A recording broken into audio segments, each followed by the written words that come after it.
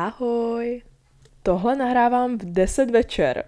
Já vždycky vytvořím takový jako časový úsek, kdy nahrávám podcasty, někdy to je prostě v 7 ráno, někdy to je 10 večer, někdy to je uprostřed dne a přesně za 4 hodiny vstávám a jdu na letiště.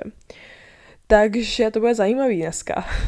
Zase mi chvilku bude trvat, než se do toho všeho dostanu, protože jsem tohle chtěla nahrát už před měsícem, kdyby mi to dávalo větší smysl, protože byl začátek roku, všichni šli do školy, nebo na novou školu, nebo na výšku, jako já. A dávalo by mi to i větší smysl, ale nebyla jsem v tom správném headspace, protože jsem se stěhovala a bylo hrozně moc věcí a to poslední jsem chtěla je nadávat podcasty a mluvit o něčem, protože jsem měla pocit, že nemůžu ani nic předat, protože moje hlava obsahuje jenom stěhování, nakupování, nějaký management peněz na měsíc a bylo to takový, že fakt jako neměla jsem chuť upřímně ani nahrávat, ale teďka 10 večer a vždycky to tam prostě přijde a jsem jako, mám jako myšlenku a jsem jako jo, tohle prostě musím nahrát.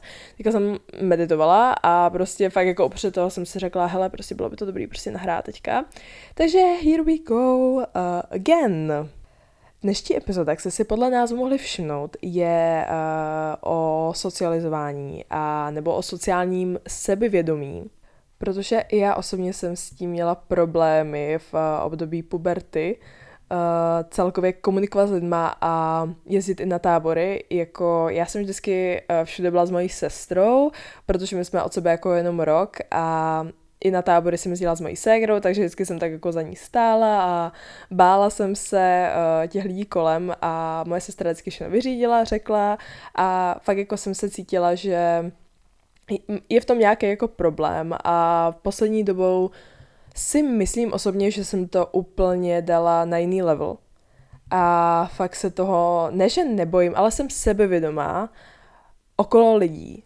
Což je zvláštní pro mě, se na to podívám fakt jako zpětně, protože je to něco, co mi změnilo život úplně a myslím si, že i nejvíc. Jako nějaký well-being a nějaký meditace, nějaký prostě mental health, nějaký jako treatments, nebo jak to říct.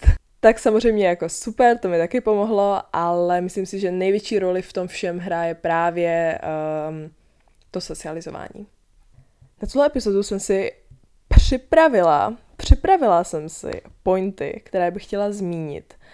A já si myslím, že můžeme jít na to, protože se fakt jako nemůžu dočkat, že vám můžu něco takového předat a možná to někomu pomůže. A budu fakt ráda, když mi potom zpětně napíšete, jestli jste si něco odnesli a něco i třeba mi předat, co jsem ještě nezmínila dneska. I jak jsem to už načala, tak jsem dneska dala na stories jako otázky a právě tam bylo asi jako 8 otázek ohledně jako socializování. Já asi budu muset to vyměnit za jiný slovo, protože tady bude furt jako socializování, ale komunikace s lidmi. Tak tam fakt jako se hodně lidí ptal, nebo hodně lidí. Jako po sobě byly fakt jako skoro ty stejné otázky a to jsem říkala, hele, to by bylo fakt jako dobrý zmínit. Jak jsem říkala na začátku, všude jsem byla se ségrou jako malá, od 12 let jsem jezdila tak na ty tábory, tak všude fakt jsem chodila se sestrou a měla jsem tam i takový jako zvláštní úzkosti, který jako zpětně vnímám, že to nebyly jako, protože třeba dám příklad, šla jsem na tábor a první den hned mi vždycky bylo špatně, ale jako ne špatně, jakože z jídla nebo z něčeho, prostě mi bylo hrozně, jako nějaký jako úzkostný stavy jsem měla a to zpětně jsem nevěděla, jako, co to znamená a jako vůbec jsem nedokázala jako pobrat, co se děje. Vždycky, když prostě někde přijdu mezi lidi, tak mám úplně totálně pocit na zvracení, na omdlení a několikrát jsem prostě omdlívala prostě na táborech a všechno a já si myslím, že tohle fakt jako nebyl problém jako něčeho, že by mi bylo jako špatně nebo jsem byla nemocná, ale fakt jako by problém uvnitř mě. Ono, jak já jsem začala studovat tu psychologii, jako to bude vtipný, prostě se zajímám o psychologii jako dlouho, ale studuji jenom jako měsíc, ale i tak jakože, jak jsem se bavila jako s lidma právě v tom oboru stejným, tak jako je to zvláštní, jak nad všema věcma začnete přemýšlet psychologicky. Já to se celkem bojím, že až budu vychovat svoje děti, tak budu přemýšlet jako aha, tak tady je tohle vývojová psychologie, tak prostě teďka musím dělat tenhle proces tohodle, takže to se taky bojím, že udělám, ale fakt jako i svůj vývoj vnímám jinak.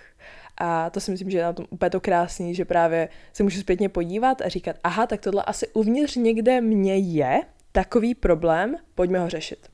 Jak jdete poprvé buď do práce, nebo do školy, nebo na novou univerzitu, nebo do prostoru lidí, tak je pro mě opravdu důležité, abych vypadala clean.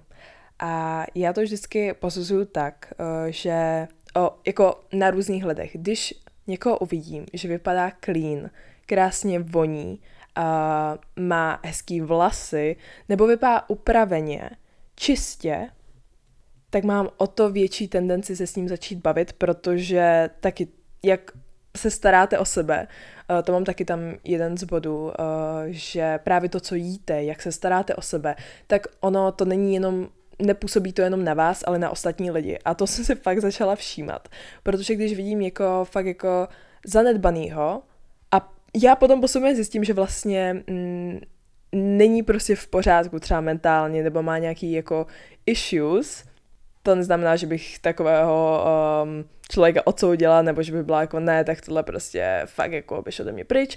To ne, ale nemám takovou tendenci se s ním bavit a mít k němu jako respekt, nebo ono to fakt jako zní špatně, ale mám o hodně větší tendenci a respekt k lidem, kteří jsou na tom jako stejně, nebo kteří vyzařují něco, co mám já podobně. Mně fakt záleží na tom vypadat čistě. A mít čistý prostor kolem sebe, mít uklizeno v hlavě, což se občas nestává, protože jsem si taky všimla, že já budu hodně odskakovat téhle epizodě, ale myslím si, že tak to je common v tomhle podcastu. Každopádně jsem si všimla, že má fakt jako tendenci hodně uklízet a někdy zadmávám tu svoji hlavu, ale myslím si, že prostor okolo mě, když bude uklizený, tak budu uklizená i já, což není pravda, ale taky to má nějaký vliv. Když prostě máte, nevím, bytě totální binec, tak asi můžete říct, že aha, tak je asi něco špatně, buď nestíhám, nebo prostě je něco špatně se mnou, že jo, trochu. A jak jsem v září vlastně přešla na novou výšku, tak jsem si právě všimla lidí, nebo holek, které vypadaly čistě a hned jsem jako k ním šla a seznamovala jsem se s nima, protože jsem měla tu tendenci fakt jako k ním jít, protože jsem věděla, že asi jsme na stejném levelu, takže fakt vypadat čistě, vonět, mít krásný vlasy, neříkám, že musíte mít úplně nejlepší věci na světě. Můžete vypadat jakkoliv, ale když budete vypadat čistě, tak to stačí. Fakt to stačí. Starat se o sebe, starat se o svou pleť, starat se o své vlasy, starat se o své tělo, jak fyzicky, že budete cvičit, budete třeba dělat jogu nebo cokoliv fyzického, tak potom to jde fakt na tom člověku poznat. A to je celkem i o zapůsobení na lidi, protože co si když jdete někam, tak chcete zapůsobit. A to je absolutně přirozená vlastnost, to není nějak jako egocentrický nebo narcistický. To je absolutně normální přirozená vlastnost, kterou máme všichni a kdybychom ji neměli, tak je něco špatně. A já si myslím, že tohle věc fakt jako hraje velkou roli. Čistota, vypadáte čistě a automaticky si vás lidi budou více všímat a budovat k vám větší respekt. Další věc, být pozitivně naladění. Já vím, že teďka, když to slyšíte, tak prostě chcete mi dát bombu do ksichtu, přesto jako, no a co když se mi něco prostě posralo ten den, tak jako nemůžu být prostě pozitivně naladěná. Musíte. You have to fake it prostě sometimes.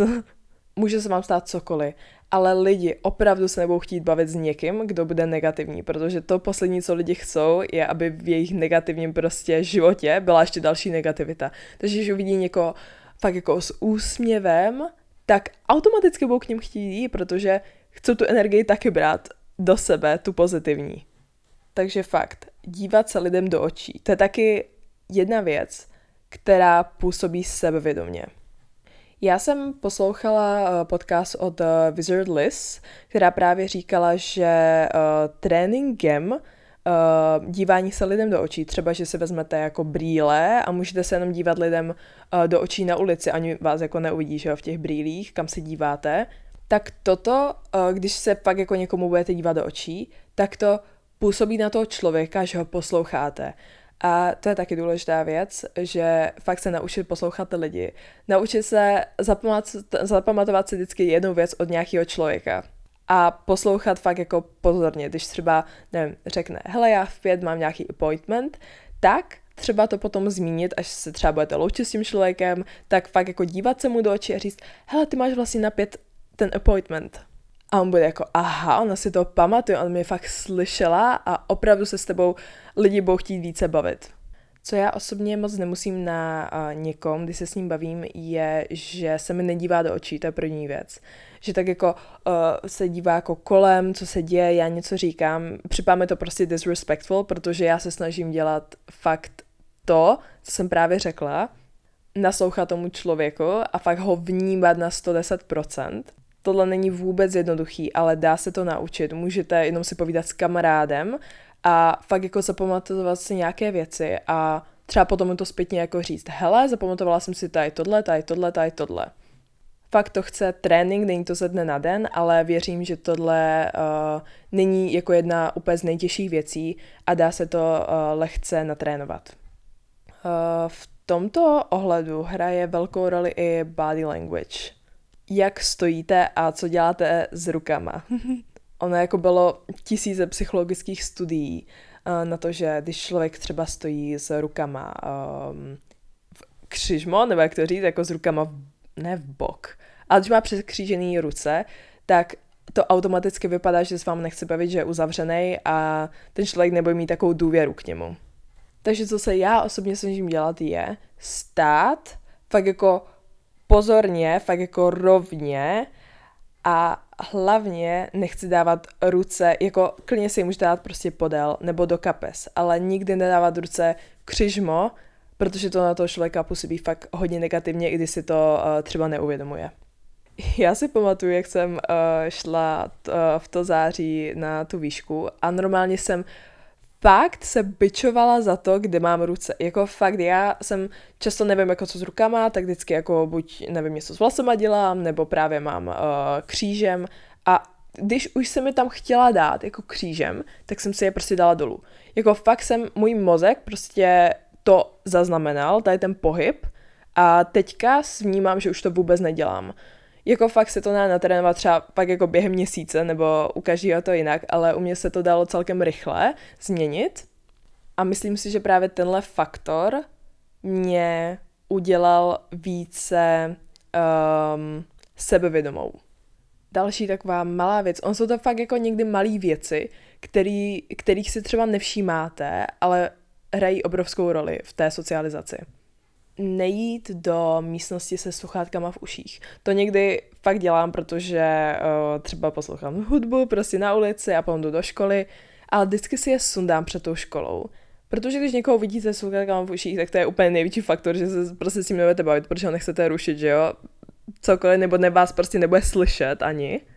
Takže fakt odložit si sluchátka, nemít sluchátka ve společnosti, nebo samozřejmě jste někde v kavárně nebo tak a chcete být sami. Jo, ale to fakt jako ty sluchátka to dává takové to, že chci být sám, teďka mě prostě neruš. To samé platí i o mobilu a tohle je fakt těžký, protože já si myslím, že všichni máme tu tendenci vždycky vytahovat mobil z kapsy a něco dělat, jako i když nemáme co dělat, tak když stojí řeč, tak si vytáhnete mobil, začnete něco projíždět. Ne. Tohle fakt působí na ostatní lidi, že nejste sebevědomí, že nedokážete vést konverzaci a že potřebujete mobil k tomu, abyste z té konverzace nějakým způsobem odešli.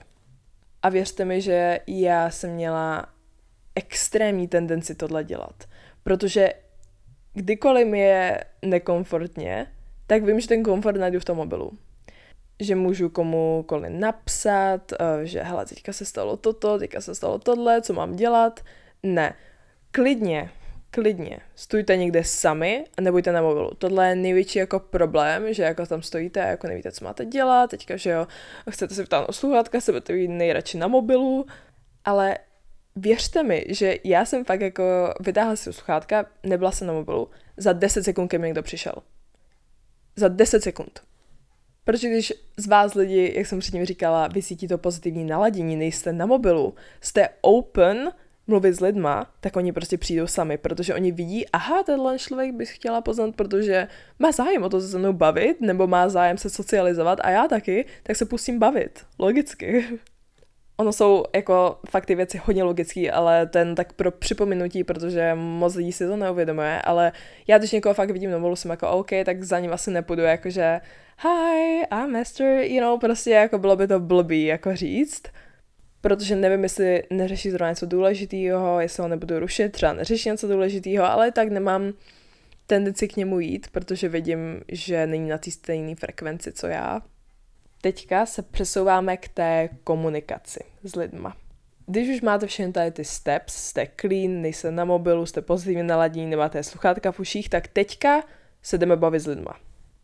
Jednu věc mám tady být vtipný. To mám takový jako napsaný caps lockem být vtipný za každou cenu. A nebát se sdílet svůj soukromý život nebo část svého soukromí. Když lidi uvidí, že sdílíte něco osobního, tak automaticky se s váma budou chtít více bavit a budou vám více důvěřovat, protože jste právě řekli něco, co bylo od vás jako soukromí a bylo to prostě o vás, osobní, nebo jak to říct. Že fakt jako, když vidím, že mi někdo řekne ahoj, hele, dneska prostě jsem koupila tohle a teďka to mám na sobě, nebo cokoliv, tak už jako si řeknete, OK, tak ona si má rád tohle a pak jako se o tom člověku dozvíte i více. Samozřejmě je těžký to udělat hned, jakože když k vám někdo přijde, tak hele, mi se stalo dneska tohle. Chápeš? Ale spíše fakt, když se představíte, tak můžete říct i něco jako vtipného, jakože hele, dneska se mi pokazila, nevím, žehlička a tady tohle mám totálně nevyžehlený, je to hrozně vtipný, zdá se mi to hrozně vtipný, protože jsem si právě zaplatila, nevím, žehličku za x tisíc a teďka mi to zase nefunguje a jakože je to taková jako soukromá věc, jakože proč by to lidi měli vědět, ale automaticky budete více relatable a to chceme. Další bod být relatable. Relatable lidi jsou nejlepší lidi, jako podle mého názoru. Lidi, s kterými můžete sdílet své zájmy nebo sdílet pocity a budete vědět, že nejste třeba sami v něčem, že se vám třeba něco taky pokazalo dneska, nebo jako hele, prostě pokazala se mi ta letnička, jsem chtěla říct, letnička byla blbý, žehlička, tak budu jako, hele, jako mě tež, ale to je vlastně hrozně vtipný. Chápeš, jakože musíte být relatable. Jednoduše. Taky je super, když vynikáte v nějaké věci, třeba máte nějakou zajímavou věc o sobě, třeba chodíte do fitka, nebo nahráváte třeba podcasty, nebo pracujete někde v kavárně, tak s tím člověkem můžete navázat jako konverzaci, jako hele, já jsem si našla tady brigádu, tohle a už se můžete o nějaké věci bavit a ti lidi si vás tím zapamatujou. A fakt ta konverzace už bude automaticky plynout, když fakt se budete tvářit jako vtipně, nebo ne vtipně, ale fakt jako budete takový usměvavý a přátelští a taky budete naslouchat těm lidem. Všechny ty věci prostě mají jako společný hrozně. Ale když se stane to, že ten člověk uvidíte, že se s váma nebude chtít bavit, tak mít i takové to, že když už vidíte, že se třeba dívá kolem a že už jako ztrácí takové to jako naslouchání vám, že už vás třeba moc neposlouchá, nic neděje. Když právě jdete někam takhle nově, tak všichni jsou nervózní a není to nic špatného a fakt i mít to jako sociální vnímání, že když uvidíte, že fakt jako někdo se dívá kolem a že už jako asi se s váma úplně ne, že nechce bavit, ale už jako asi by radši šel někam jinam zase, tak řekněte, hele, moc ráda jsem tě poznala, já už teďka půjdu si provodu a uvidíme se třeba za hodinu, nebo uvidíme se příště, nebo uvidíme se zítra, nebo nějak se tady ještě tak uvidíme. A ten člověk bude jako, jo, super. Jakože fakt taky bude jako, aha, ten člověk má nějaké sociální vnímání, tak to neznamená, že když se s ním bude bavit, tak se s ním budu muset bavit zase 4/7. Protože taky jako ti lidi, s kterýma prostě jsou hrozně jako ukecaný, znáte to, že jako vás nepustí ke slovu a vy jste jako, hele, tak já už bych radši šel někam jinam, tak fakt jako mít takový to, aha, tak asi, jako neberte si to jako osobně, spíš, že když už vidíte, že ten člověk vás neposlouchá, tak být jako, hele, super, uvidíme se. A ten člověk o hodně radši k vám půjde potom zpátky, protože ví, že kdyby něco, tak to může odejít a úplně jako v klidu. Nebo třeba chce poznat více lidí a vy taky více lidí a můžete potom utvořit friend group a je to fakt super mít tady tohle, že víte, kdy to máte utnout. A teďka takový poslední věci, spíš pro ujištění, že nikdo vás neřeší. Jako fakt nikdo vás neřeší, když jste někde ve společnosti, tak věřte mi, že všichni jsou zaměření na sebe a všem jde o to, jak oni vypadají, jak oni působí na ty lidi. A když se přeřeknete, tak jste o hodně více relatable a likable. Jakože on to je jako zvláštní, nebo když uděláte nějaký trapas, nebo třeba, nevím, třeba povídáte si a najednou na sebe něco vylijete, tak se jako, ježišmarja, jako se o mě bude myslet, ne, nebude.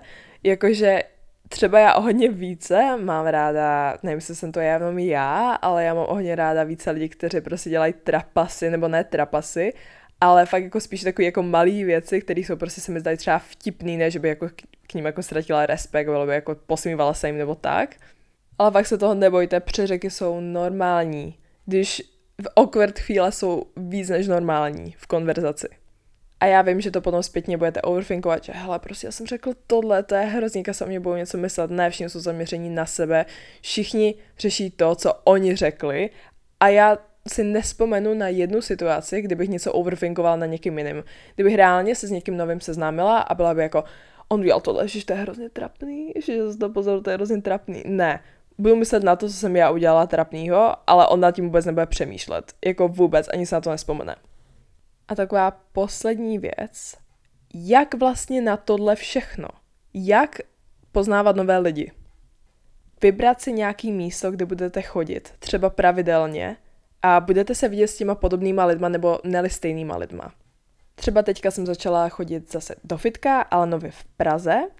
A já jsem si utvořila jako přátelství s těma lidma na recepci, zvláště, protože tam chodím pravidelně a taky jako chodit na místa, kde máte stejný zájmy. Jestli vás baví šachy, tak chodit třeba na šachy někam. Že fakt jako poznáte ty lidi se stejným zájmem a možná to je i jako jednodušší pro tu socializaci, protože když jdete někde, kde máte ten stejný zájem, tak se o tom automaticky můžete bavit s tím člověkem. Takže právě když třeba jdete do kavárny, se zeptáte, hele, co si tady mám dát, máš tu nějaký oblíbence, nebo když jdete do školy, hele, jaký předmět jsi vybrala, proč jsi ho vybrala, nebo víš, jako na takový místa, ono vždycky stá něco vymyslet, ale fakt chodit na místa a vědět, jakoby, o čem to místo je, o čem byste se tak jako a měli bavit.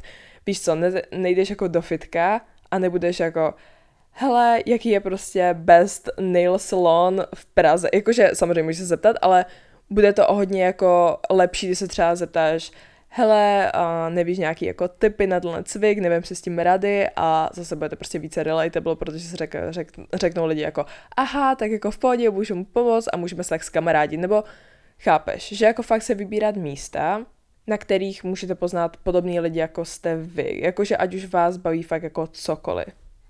Tak jo, tohle by bylo všechno pro dnešní late night episode a já za 2 hodiny stávám. Takže wish me good luck. I už se těším na spánek, ale myslím si, že stejně neusnu, protože když vždycky mám něco takového před sebou, tak nejsem schopna usnout, ještě když vím, že se ve 2 ráno musím budit. Ale mějte se krásně, kdybyste měli jakýkoliv dotazy, komunikuju s váma na Instagramu, tu Sylvester Instagram. A bavím se s váma reálně každý den a fakt mi to dělá extrémní radost a hrozně moc věcí jsem se naučila od vás a fakt budu ráda za feedback, ať už na cokoliv, ať už kritiku, ať už dobrý věci. Tak mějte se krásně, mám vás moc ráda a nebojte se lidí kolem, protože všichni jsme prakticky stejní, všichni jsme ve své hlavě. Pamatuj si to. Tak jo, měj se. Ahoj!